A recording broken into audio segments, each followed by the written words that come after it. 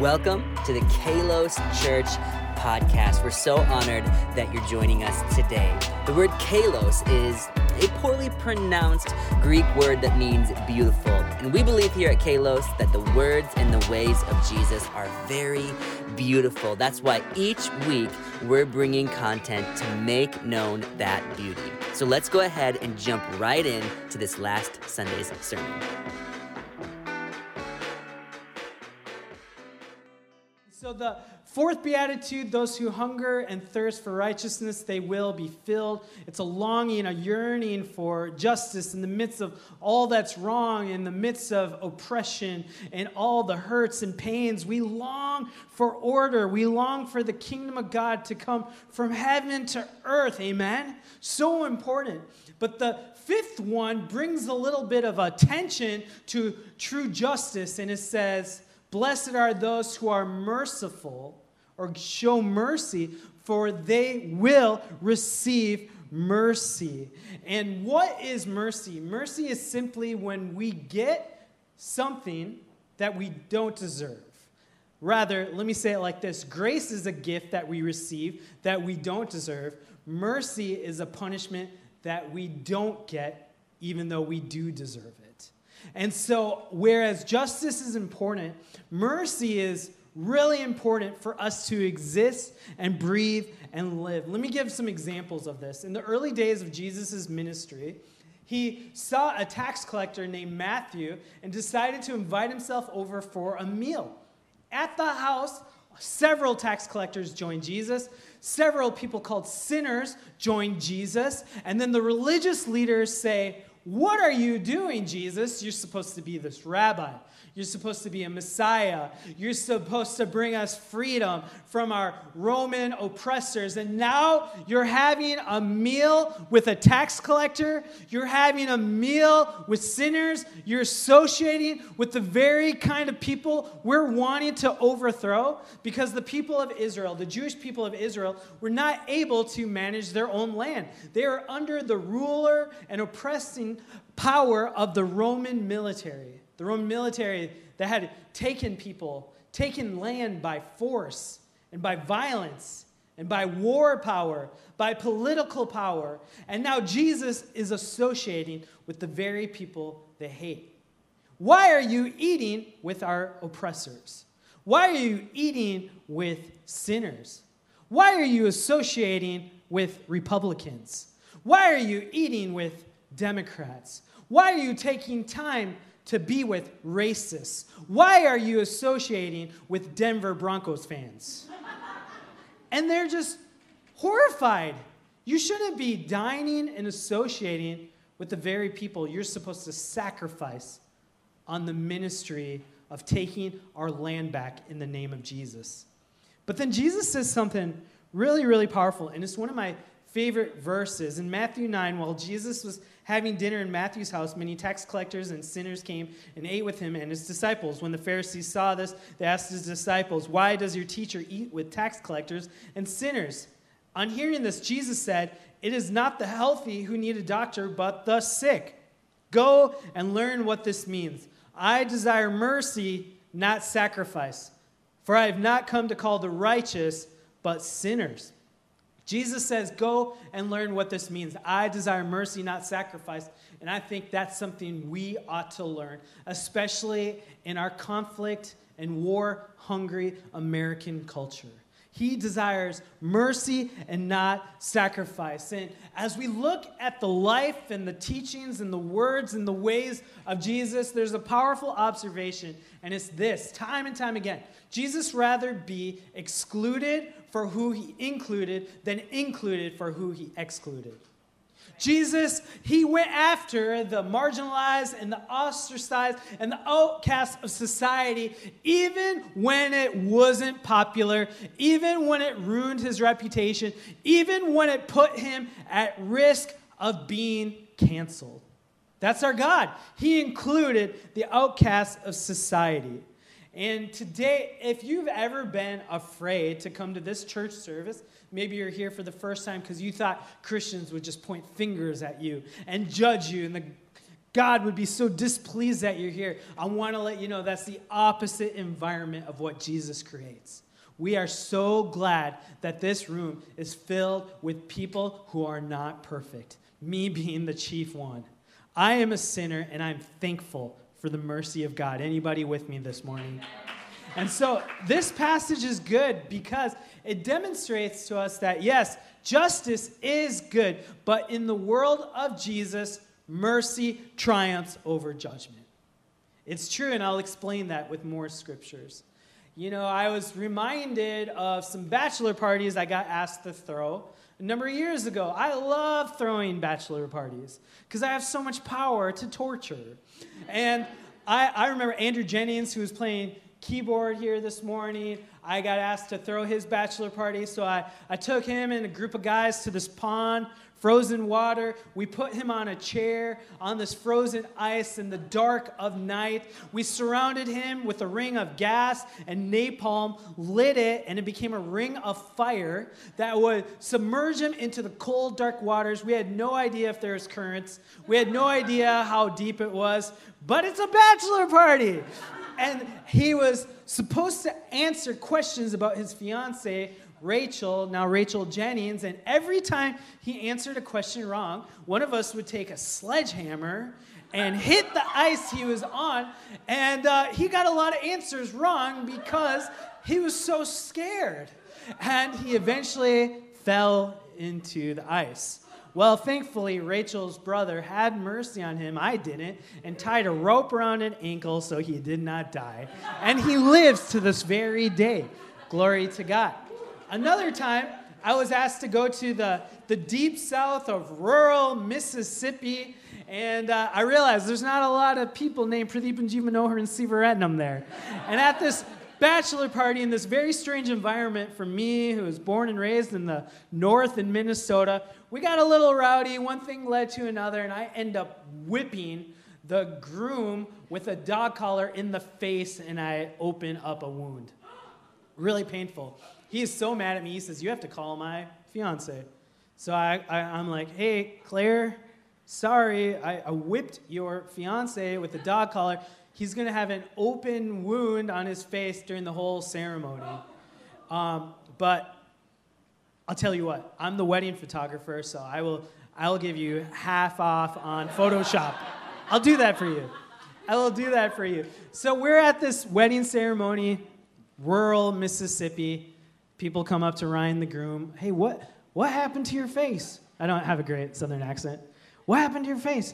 And he would say, "Well, Pardeep and the Sri Lankan whipped me with the dog collar."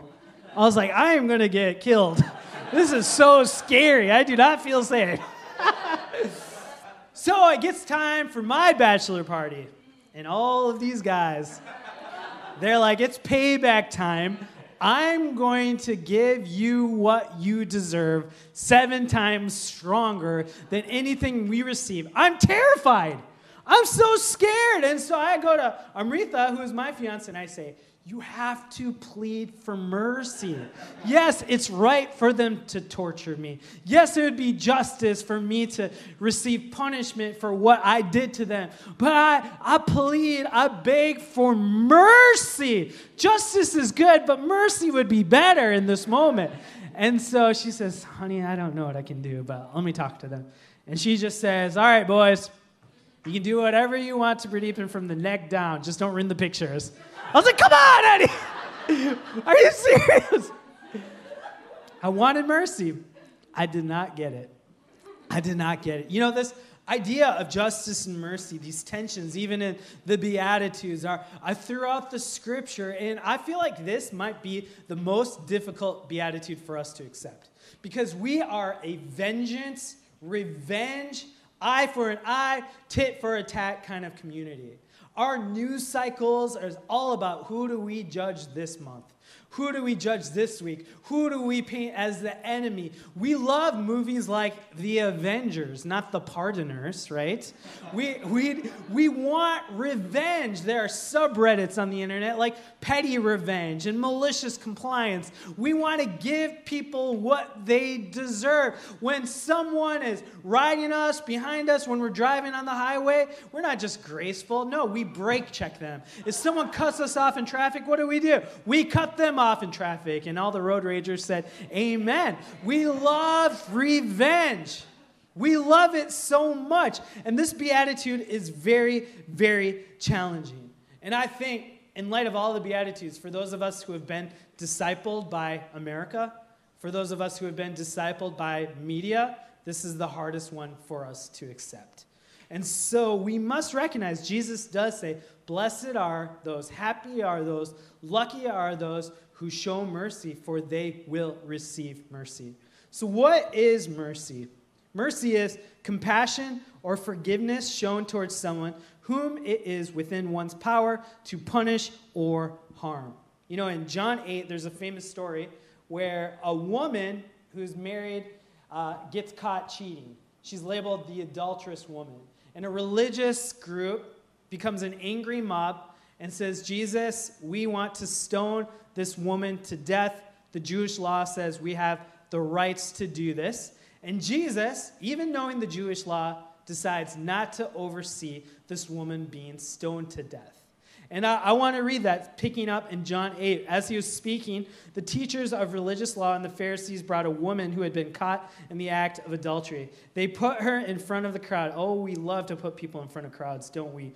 Teacher, they said to Jesus, this woman was caught in the act of adultery. The law of Moses says to stone her. What do you say? They're trying to trap him into saying something they could use against him. But Jesus stooped down and wrote in the dust with his finger. They kept demanding an answer, so he stood up again and said, all right, but let the one who has never sinned throw the first stone.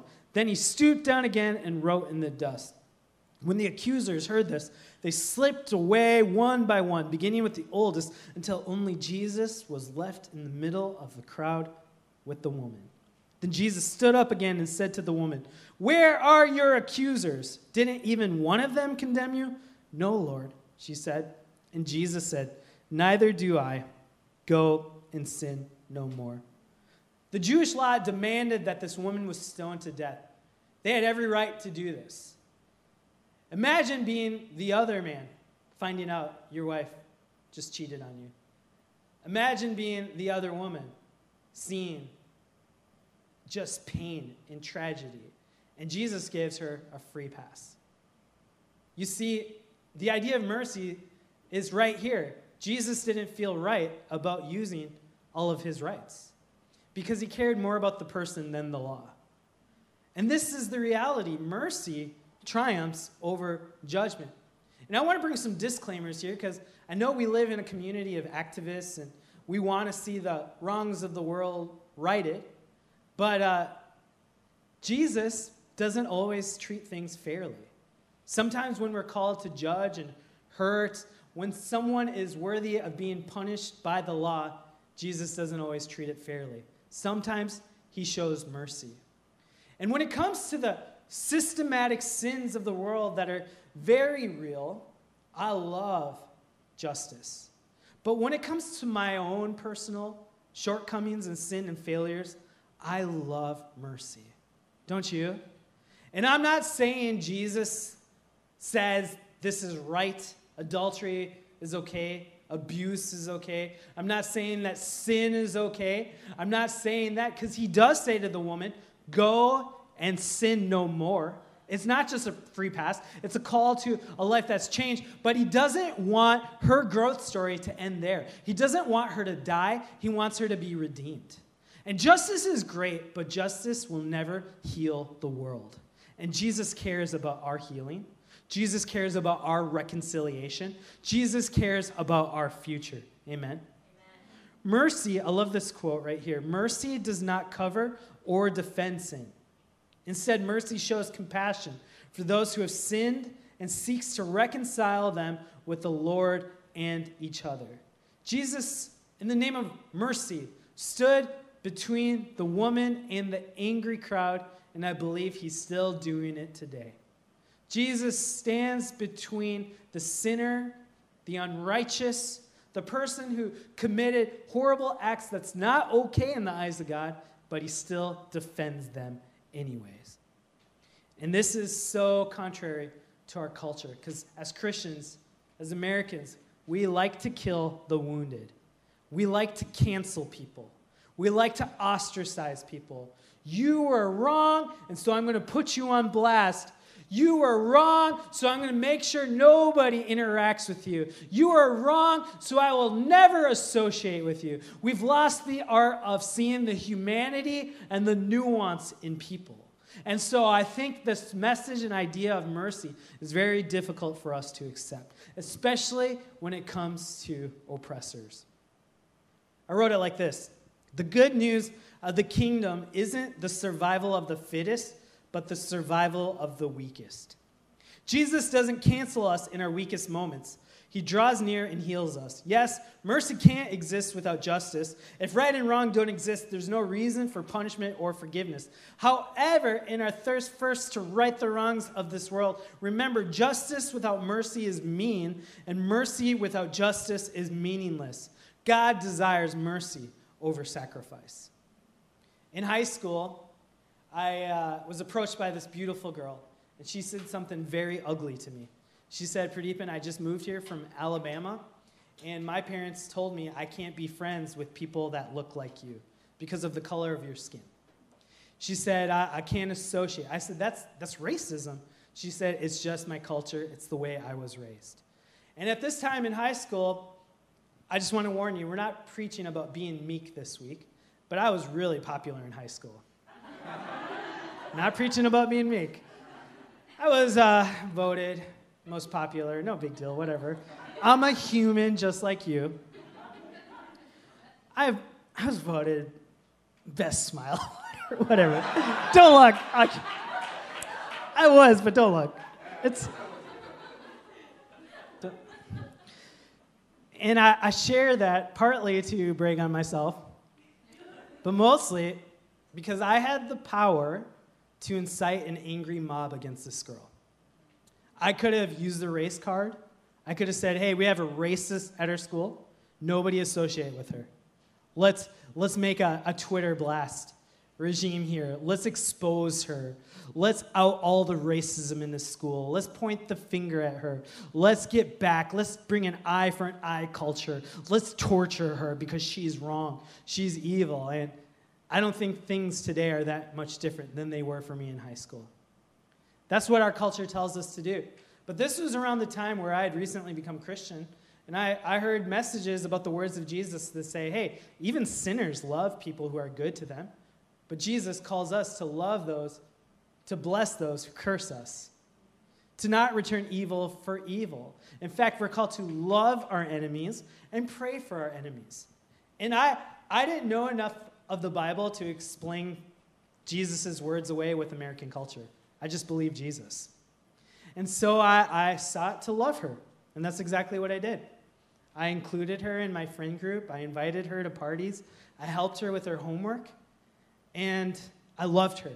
I treated her like a daughter of God. I treated her like a human. And at the end of our year, right before graduation, this girl came up to me and she said, "Pradeepan, you've changed my mind. I've decided to go against the teachings of my parents. You're my friend, and I can't be racist anymore. Your love has changed my heart and my mind." That's the power of mercy. Could I have judged her? Yes. Would it have been within my rights? Yes. Would you have joined me in a campaign against her? Probably. But mercy triumphs over judgment and justice. Amen? Right. And this is the Jesus way. And this is something we don't want to do. This isn't something I believe we can even do in our own strength. We need God to help us. Oh, Lord, would you show us mercy and giving us the strength to show mercy? And I'm thankful for mercy, but there's also a warning within this beatitude. And it's this, number 2. Jesus shows the least mercy for those who show the least mercy. You know, when we hunger and thirst for righteousness, the scripture says we will be filled. But that's a double-edged sword. Because I know if the pure justice and righteousness of God came this moment, I would be the most judged person on earth. Because I am a sinner. Anybody with me? I hurt people. I wrong people. Many times I'm in the angry mob. I am a human. I get hurt and I lash out. And I participate in systems of oppression and injustice. I know that my phones are built on the back of cheap labor. I know that porn viewing fuels sex trafficking. I know that my lifestyle can only work if some people are kept poor forever. I know if the swift arm of justice came purely today, I would be judged harshly. Anybody with me? And Jesus makes these scriptures so much more difficult. Did you know Jesus says, if you even look at a woman with lust in your heart, you have committed the sin of adultery? Did you know that? He also says, if you even look at someone with anger and malice in your heart, you've committed the sin of murder. I am guilty of both of those things. If justice came today, I would be in trouble. James 2 gives a response to this, and I'm so thankful for these words. It says, for whoever keeps the whole law and yet stumbles at just one point is guilty of breaking all of it. For he who said you shall not commit adultery also said you shall not murder. If you do not commit adultery, but do commit murder, you have become a lawbreaker. Speak and act as those who are going to be judged by the law that gives freedom. Because judgment, check this out, watch this. Because judgment without mercy will be shown to anyone who has not been merciful. But praise the Lord, mercy triumphs over judgment. But do you see that warning here? Judgment without mercy will be shown to anyone who has not been merciful. If you need a kindergarten explanation of this, it's this. When you point one finger at someone, you've got three pointing right back at you. Try it like this, and don't you dare point like this.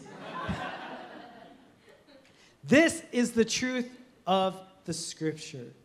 We need mercy. And when we don't show mercy to our political rivals, we don't get mercy. And this is painful. When we don't show mercy to those who hurt us, we don't get mercy. When we don't show mercy to our oppressors, we don't get mercy. You know, and we live in a culture that loves to point fingers. Even right now, how many of you have seen yet another moral failure from a pastor on the news, on Twitter? Have you seen these things? Just this last week, one of the most famous pastors in the world, a global Christian brand, had a moral failure, and it seems like so many people are just eager to say, oh, I saw this coming. All those pastors are just money hungry. They're just power hungry. They're just abusive. Oh, I'm so much better than those people. Oh, we need to cancel all these people. We need to hurt all these people. We just need to wipe out and clean out the church with all the sinners. We need a clean house. And while I understand our hunger and thirst for righteousness is a blessing, and I realize there are power dynamics in the church and there are abuses, and that's not okay. It's never okay. I do know that justice will not heal the world, but mercy will. And I know that there are a lot of pastors that I've contacted on the phone after they've had a moral failure, when nobody is talking to them, and they'll say, Pradeepan, you're the only person who's called me. And this breaks my heart because I know as a pastor, we're many times the first people to reach out and say, hey, what's going on with you in your trial, in your sin? How can I pray for you? How can I love you? How can I be there for you in your moment of weakness? But these pastors, as soon as they hit a moment of weakness, they're exposed publicly, everybody turns their back on them. And it puts the fear of God in me. Because I know every time I hear a moral failure, I want to be honest, my instinct isn't to judge them. Because I know I'm a sinner. Because I know I am capable of horrible things. And so when I hear reports of another pastor that falls, I want to let you know my instinct now, because I know my weakness, is to say, Lord Jesus, Son of God, have mercy on me, a sinner. because I know greater people than me have fallen. And I want to let you know, I'm not decreeing this or prophesying this, but if you place your trust in me, I'm going to fail you. It's just a matter of time before I fail, because I need the grace and mercy of God every single morning. I need it so desperately. If you idolize me just because I'm on a platform, you'll eventually demonize me, because I will fail. I will fail. So when I see a moral failure of another pastor, I'm not saying that's okay. I'm not saying there shouldn't be systems of accountability, but I am saying, Lord, have mercy, because I am capable of all the sins that anybody has ever committed. And James says, when you break one law, you break every single law. So Lord, have mercy. Anybody here thankful for the mercy of God? And so I just believe this. I wrote it like this. When we get to the judgment seat of Christ, I doubt many of us will cry out for justice. We'll see the ways we've fallen short and benefited from systems of oppression. We want justice when wronged, but we want mercy when wrong. Amen? And so Jesus stands between this adulterous woman and the angry crowd, and he eventually stops the angry crowd with one moment of self-examination as people examine their own hearts. He says in verse 7, they kept demanding an answer. So he stood up again and said, all right, but let the one who has never sinned throw the first stone. Then he stooped down again and wrote in the dust. When the accusers heard this, they slipped away one by one, beginning with the oldest, until only Jesus was left in the middle of the crowd with the woman. And so he calls them to reflect on themselves. The person who has never sinned, throw the first stone. And they began to walk away after that moment of self-examination. You know, I want to break down Jewish culture. This might be a revelation for some of you today. But in Jewish society, we see that they brought out the adulterous woman alone in the middle of the crowd. But in Jewish society, this might be revelation, this might be a surprise. It took two people to have sex, okay? For adultery to happen, there had to be two people. You can't commit adultery by yourself in society. How many of you guys are learning this for the very first time? I'm not trying to be crude, but that's just the reality. And so let me get my sassy self out. All right, they pulled out the adulterous woman, but where the man at? Mm-hmm. And so I can't help but wonder, was he in the crowd? Was he overseeing this? Because we like to ostracize women. We have double standards, don't we? And they hear this. All right, let the first person without sin throw the first stone. And they all left. One moment of self-examination.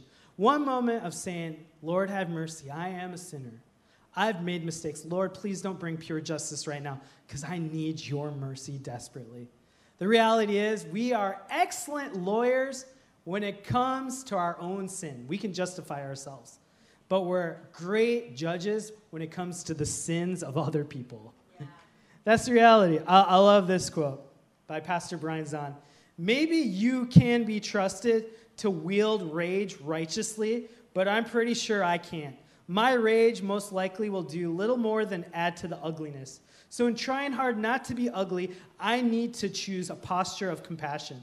I don't mean a quietism or passivity that avoids prophetic confrontation. Rather, I mean prophetic confrontation that comes from a place of genuine love for all, not just for the victims, but for the victimizers as well. Yes, this is hard, but when we decide some sinners are unworthy of being loved, we have sided with the crowd against Christ.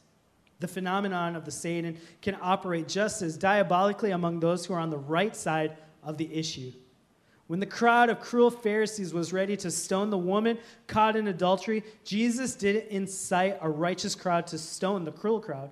That's how the Satan wins. What Jesus did was break the spell of the mob with a call to individual self-reflection. So I want to challenge us today with this. Let us be offended by what offends God, but let us pardon what God pardons. Amen? May mercy triumph over justice. You know, when I first moved here to plant Kalos Church with Pastor Amrita, we had over $100,000 worth of debt. Anybody with me? When it came to student loans and all of that.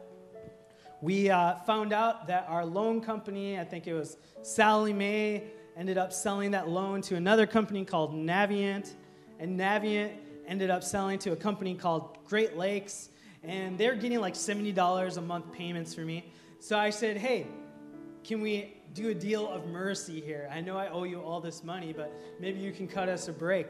I know you're about to sell this loan to another company. Instead of just getting $70 a month, what if I did a little portion that's a little, 10% and we call it even? And they took the deal. They said, if you paid $10,000, we'll clear $100,000 worth of your debt. How many of you guys want to talk to me after service about how I did that? Amen, amen. I see your hand. Honestly, I will share that with you. And I remember feeling the relief of the debt being lifted off my shoulder. I mean, it's scary to be in that much debt. I was like, how am I going to have a future? How am I going to take care of a family? It was like my number one prayer request for years. And in a moment, my debt was relieved. And I want to let you know, you have the power to do that for someone who feels like they owe you because they've wronged you. You have the power to clear a debt with your mercy. You have the power to lift weight. And I know it's not easy because justice says eye for an eye, a tooth for a tooth. But that leaves the whole world blind. We need healing in our society. And I know this message seems like, okay, that's the Jesus way, but I don't know if I can do that. It's impossible. Well, I believe the Lord can help you. The Lord will show you mercy in your inadequacy to show mercy. But it's the calling of us. And I remember feeling the relief of my debt being lifted up. And I remember this story Jesus shares in Matthew 18. And he says there's this king who lent out 10,000 talents, which would be about 60 million days of work worth of money.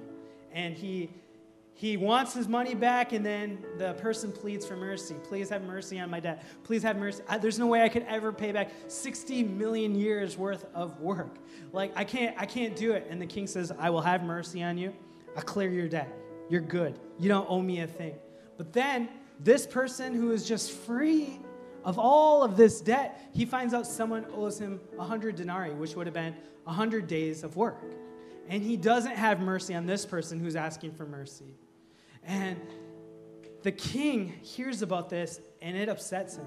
How dare you not show mercy to this person who owes you far less when I cleared you of far more? And in Matthew 18:32, it says, Then the king called in the man he had forgiven and said, You evil servant, I forgave you that tremendous debt because you pleaded with me.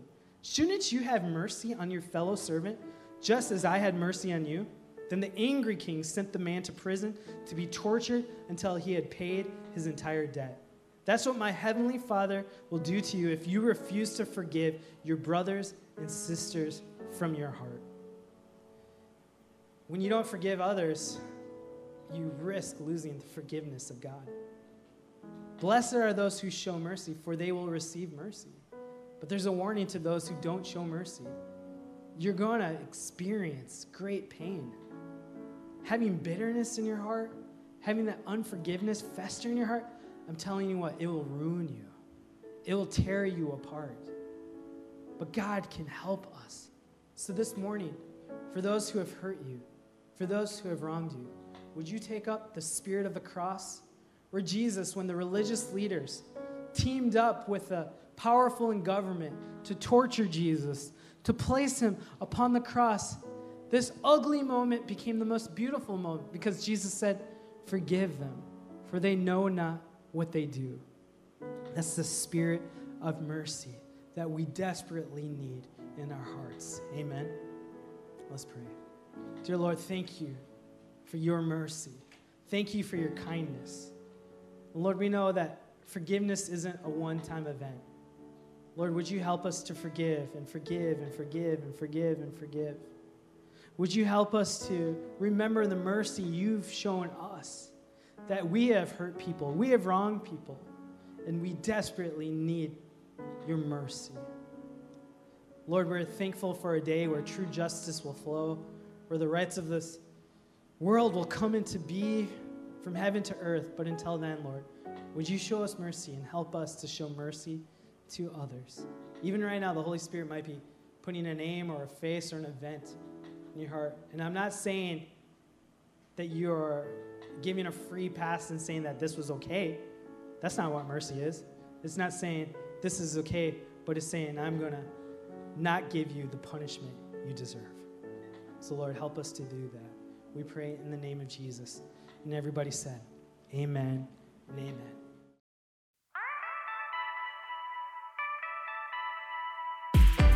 Thank you so much for joining us for the Kalos Church podcast. Hey, if you feel comfortable, we would love to see you and meet you in person. We meet at 9:45 and 11:30 every Sunday at the Hilton Garden Inn in downtown Bellevue. If you want to join us, head to www.kalos.church. You can get all the information you need and sign up so we can make sure there's a safe place for you to come and experience the beauty of Jesus with you. We'll see you next time.